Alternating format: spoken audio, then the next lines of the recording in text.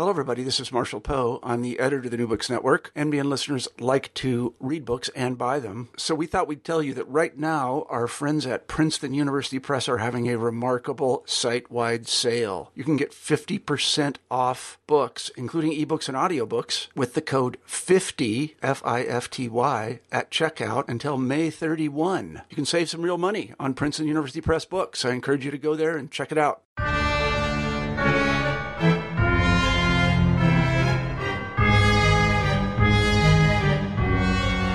This is New Books in Science Fiction and Fantasy, part of the New Books Network, and I'm Rob Wolf, your host.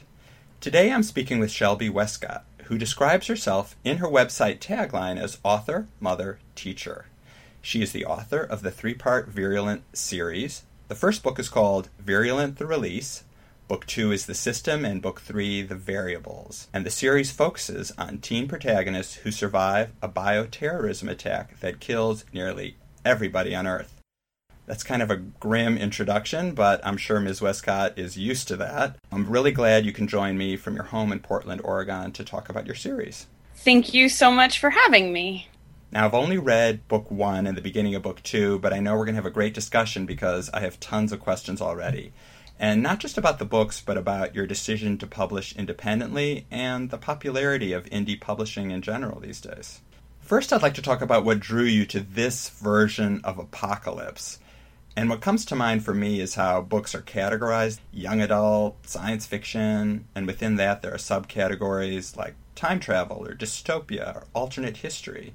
And my last interview was with Emmy Itäranta, whose book I saw categorized as cli-fi, referring to science fiction about climate change. And so as I was reading your book, I thought yours should fall into a category called di-fi, books in which nearly everyone but the main protagonist die.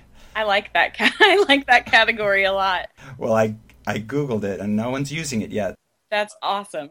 Di-fi. I think that's a really good selling point, and you know exactly what you're getting into before you even start the book. Just prepare for it. Everyone is going to die. And so why did you choose that? Why were you drawn to that, the idea of a virus that kills virtually everyone but a handful of people? And not only you, but why do you think people in general these days are drawn to this subject? That's a really good question. For me, I initially started writing Virulent for some students. One student, I'm a teacher in Portland, and in particular had wanted me to sort of write this story for him. And the key is that he wanted it apocalyptic. So not post-apocalyptic or dystopian, but wanted to sort of watch the apocalypse unfold as it was happening. And for me, as I was sort of thinking about where I wanted to go with the story, I ran into a lot of this, well, this has been done before, and this has been done before. And so I hadn't read a lot on the bioterrorism aspect of it. We have a lot of accidental viruses in apocalyptic fiction, but this purposeful idea that somebody would try to wipe out humanity was where I sort of wanted to come from, that I thought was unique. I think readers are drawn to apocalyptic, post-apocalyptic, because there's a lot of us who feel like these things that are happening are scary in our real world, and when we can sort of explore those horrors in fiction, it feels a lot safer. It's interesting that when I was growing up, and I'm not sure how old you are, I'm 48. I'm 34. Well, it was all about nuclear holocaust. You know, the end of the world was going to come in a nuclear explosion. Yeah, I mean, I definitely grew up Cold War, 80s, with this idea that the Soviets were the bad guys. And now it's kind of transformed into terrorism. And also there are biologic threats. We have heard of bioterrorism, and also just kind of organic, natural threats like bird flu, those kinds of things. Yeah, there's lots of scariness all around us. And I think certainly as a parent, too, you start tallying up all the different ways that we as a species are in danger. It gets pretty overwhelming. So tell me about the student. He was interested. Yeah, I taught an at-risk reading class. So a class for students at our school who were not reading at grade level.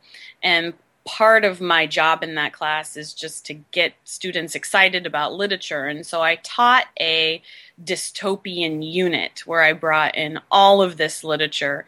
We read Shirley Jackson's The Lottery, and then we read Hunger Games, and Z is for Zachariah, and all of this literature that I got really excited about.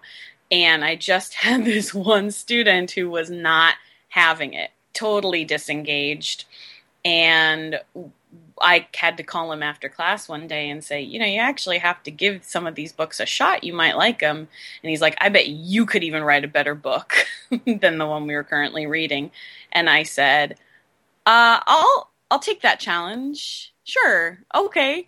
So I handed him a piece of paper, said, write down 10 things you want in an apocalyptic book, and I'll try to write it for you. And that happened when he was a freshman, and Virulent was published his senior year. So that was a pretty exciting graduation present for him. Wow, yeah, I saw a reference to a student's name in your acknowledgments, and mentioning the fact that he inspired you, or I guess actually you specifically say that he asked you to do this, but I didn't understand the full context. Yeah, it's a really fun story just because I didn't know when I started what was going to happen. I was just trying to keep this one kid engaged. And from trying to keep this one student engaged, it sort of snowballed into all of a sudden lots of students were wanting to read it. And that was really exhilarating. So I've told people that book one of the Virulent trilogy was very much written for a small group of students with their needs and wants and character ideas in mind. And books 2 and books 3 are where I sort of get to step out and take the story where I wanted it to go. And were you able to incorporate the 10 points that he had originally written down? Yes. The only thing that I purposefully did not want is zombies. He was very I want apocalyptic and I want zombies. And I did not personally feel at the time that I could offer anything new to the zombie subgenre. And so I created a character, Grant, who has a fascination with zombies as sort of my out on checking that one off the list. Exactly. He keeps predicting that the corpses will turn into zombies. Yeah. But that at least doesn't happen as far as I can tell from book 1. No zombies, yeah. Have you seen in your students, with terrorism so much in the news and school shooters, I wonder if you've seen in your students negative effects from all this negative news. And as you say, writing this book perhaps is a way to help kids deal with those fears. Has that played out for you? A little bit. I think students want to talk about these fears and not having an outlet. And fiction has always been, I think, in my mind, an outlet for talking about the things that scare us and the probabilities of life. Teens are changeable. So one day they're acting like, nothing scares me, nothing's ever going to happen. And then the next day they're puddles and they need to be reassured that life goes on. I think the teenage years are really formative in sort of discovering how you handle trauma and conflict and worries. And I appreciate as a teacher being able to have access to kids who may need to be reassured or just may need a way to talk about the things that are hard. I'm writing a horror book right now, and sort of in exploring the horror genre, I've realized that that there are a lot of things that scare us. And the best thing we can do is just have a group around us who's able to say, yes, the world is scary, but yes, the world is good too. I wonder why, beyond it being sort of a psychological salve to us, why we are interested in this kind of stuff. And I was wondering if it has to do with, we identify with the protagonist, and the protagonist almost always survives these things. And so we can get a piece of their invulnerability. I think that's absolutely true. Yeah, you want to be the survivor, and and these stories follow the survivors. And so when you can identify with a group that's banding together and camaraderie, it makes you feel like maybe in the aftermath of something happening in our world that this will be my story, that I'll get to be that, that group. Yeah, absolutely. And did you have to do a lot of research for this book, or were your students your research? Like, it's, the book one is set in a school, so I imagined, as you were describing things, that this must be what Shelby Westcott School looks like. It is a mirror of my school. It looks exactly like it. I actually even have a skylight in my classroom, which, as you know, a skylight plays an important part in one particular scene. And I would have people come into my classroom who I've never taught before and say, like, oh, I just needed to see if the skylight was here. Oh, that's so funny. In terms of research about bioterrorism, I actually did research a lot about that, which is dangerous to Google, but I just went ahead and did it anyway. Have people come knocking at your door, wondering, inquiring why? Of course, if they had, you probably couldn't say, because there's all kinds of rules under the Patriot Act. I've got to be on a list somewhere. I'm positive. I think good writers probably all are. Touché. Very good. When I think of all these students who both inspired you and helped inform your writing, I think, wow, what a great resource for a writer of young adult literature. Were you able to bounce ideas off them? Do you show them work in progress? I teach creative writing. That's another class that I teach. And yes, that creative writing class often gets to workshop my books with me. And I do it as a model for them of what editing and revising and what writing groups can look like. I often have a group of teenagers that I handpick as my first round of beta readers. I think that I am exceptionally blessed to be able to have access to so many students who are not only willing, but also pretty in tune with what they want to read and what they want characters to look like. And tell me about the principal in your story, because I have to say he's one of the most sadistic, crazy people I've encountered in books in a long time.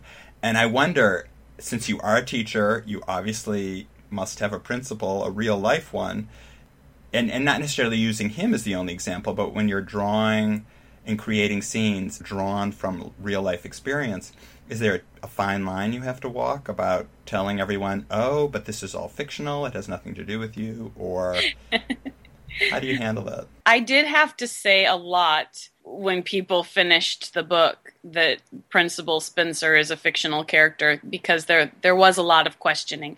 And he is, totally and completely. And my principal is familiar with the book, and I haven't been called down to his office yet for any formal reprimand. So I think I'm okay. That's good. I hope you have a union, though, there, just in case. I do, yeah. That would probably come in handy in that case. I did want to sort of play off of this teacher idea of the teachers against the administration, and I've worked with several administrations, and no, not every principal is wonderful to work for. So there definitely is recounting some, moments of my own life and just little situations, and hearing horror stories from all my other teacher friends too, far and wide across this great country, who have some pretty crazy stories about the people they've worked for. And I'm dying to know, is your school actually retrofitted the way you describe it to withstand a terrorist attack, so that everything has bulletproof glass and these doors, these metal doors that come down to kind of isolate wings of the school?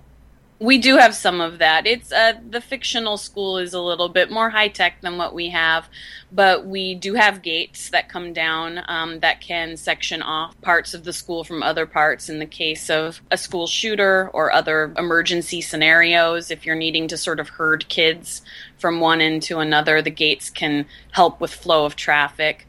We are a closed campus, so all of our doors are locked, and there's only one way in and one way out of the school. We have a high-tech security system with cameras as well at our school. So those components of the story did come from real life. Wow, things that sound or would have sounded like science fiction 10 years ago turn out to be true.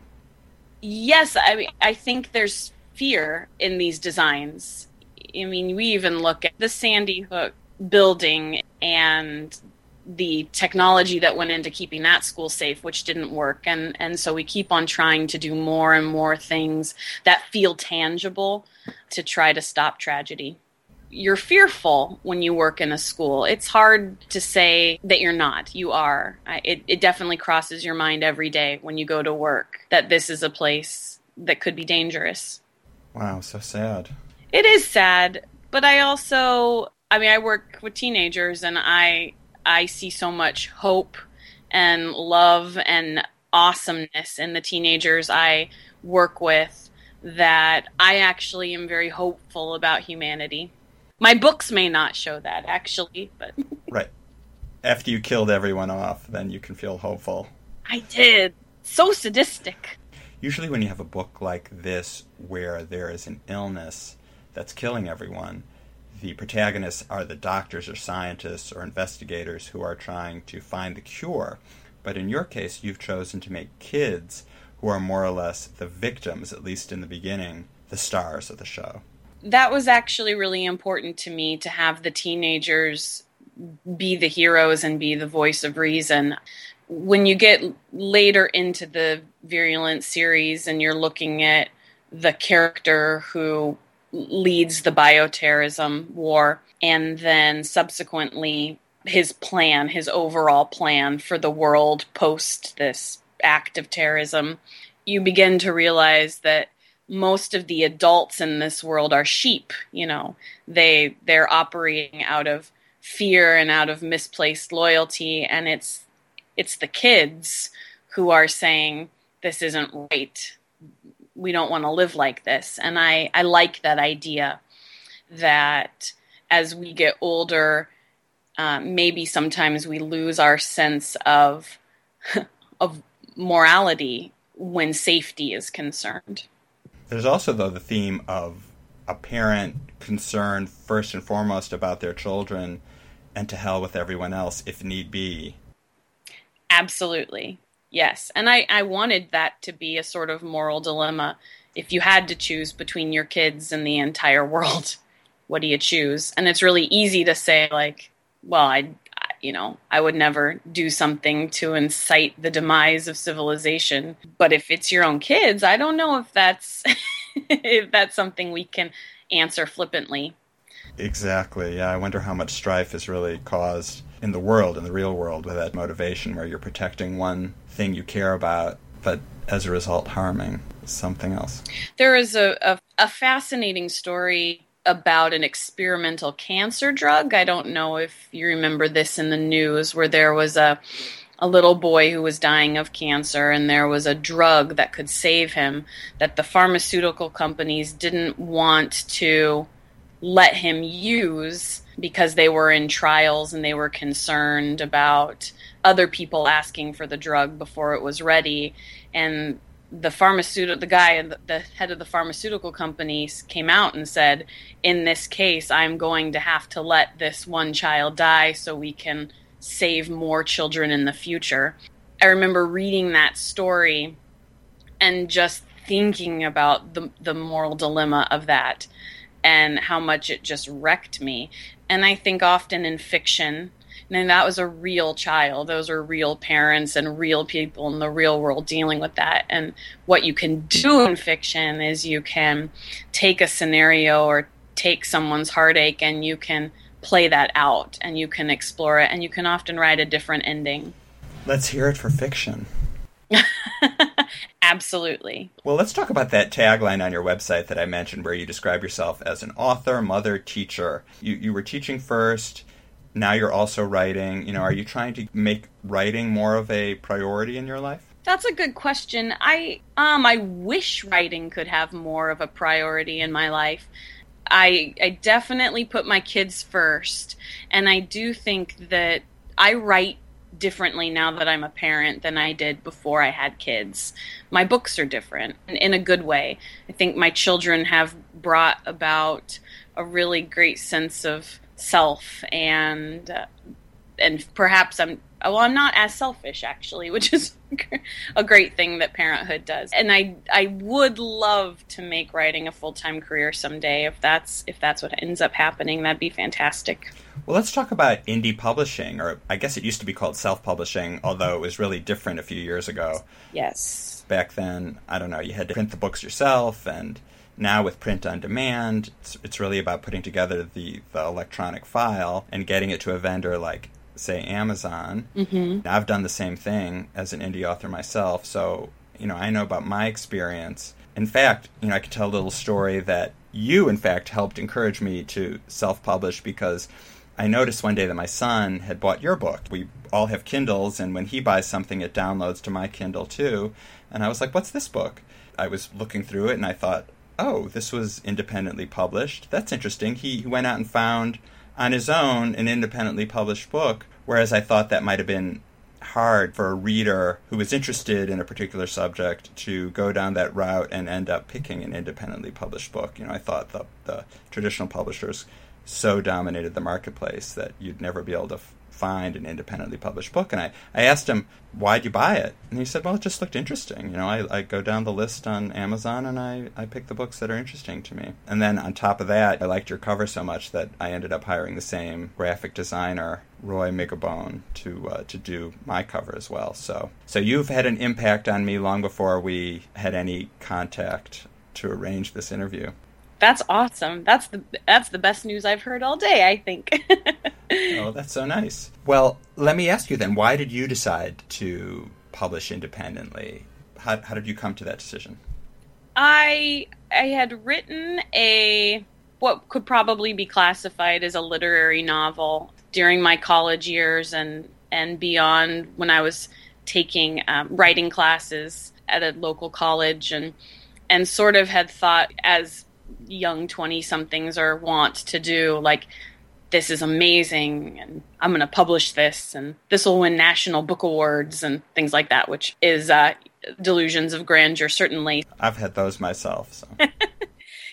They're good when you're young. I mean, I encourage them. It's nice to outgrow them, actually, as well. So I had definitely tried to seek an agent and publishing contract for that book, and nothing ever came of it. And so I moved on and thought what I needed to do was to just rewrite that book over and over again until it was publishable. So I probably worked on that single book for 10 years of my life, just revisiting every scene, every ending, sometimes starting over completely, because I thought that this was the book I was supposed to publish. Then I wrote a short story that I really loved and spent a really long time trying to get that short story published.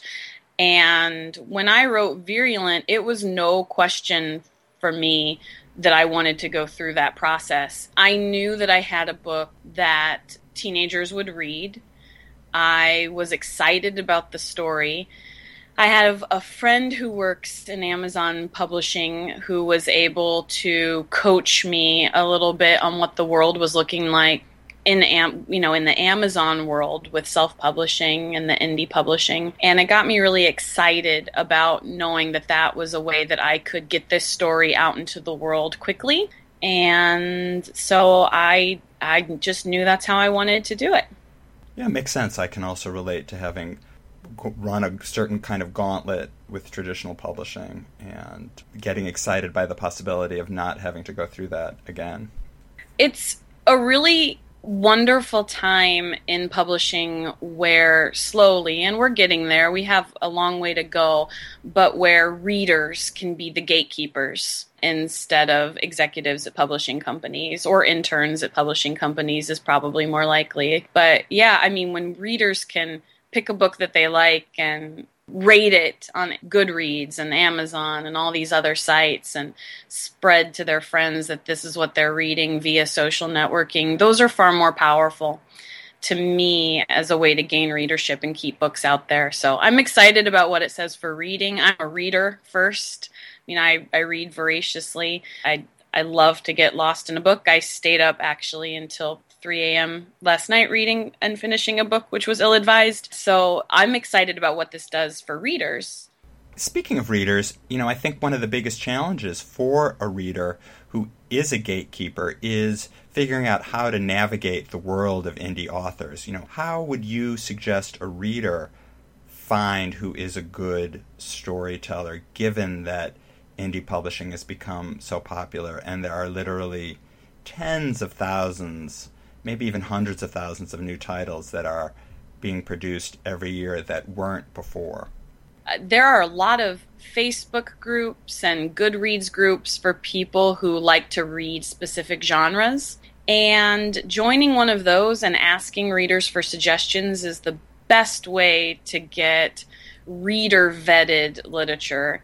Instead of trying to just wade through everything that's available, asking people, what they liked, their top books for the year, those types of things are great ways to get an idea of what's out there. And there are a lot of readers who mostly read indie authors now, or made a switch to reading mostly indie authors, which is really exciting. Indie readers and indie writers support each other in such incredible ways that you just don't really see anywhere else. I have not felt like there is competition, but camaraderie, and it's a really cool club to be in. Nice to hear that. Now tell me what you're working on now. You mentioned you switched to the horror genre. What was the decision process there? Did it have something to do with your kids, like you said?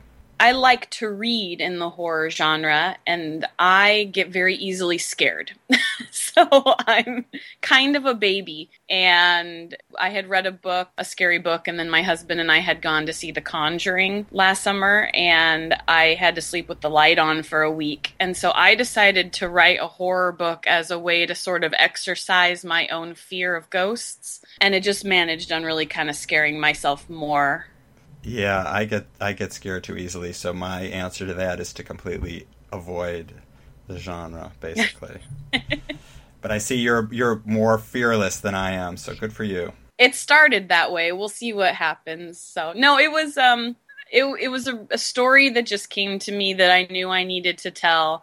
But yeah, there were a couple sleepless nights. Well, listen, thank you so much for taking the time out of your day to speak with me. Thank you for having me. This is wonderful. I've been speaking with Shelby Westcott, the author of the 3-part Virulent series. Go out there and buy it or borrow it or steal it from your kid's Kindle to read it. And one way to buy it is to click on the link to it on the New Books in Science Fiction and Fantasy website at www.newbooksinScienceFiction.com.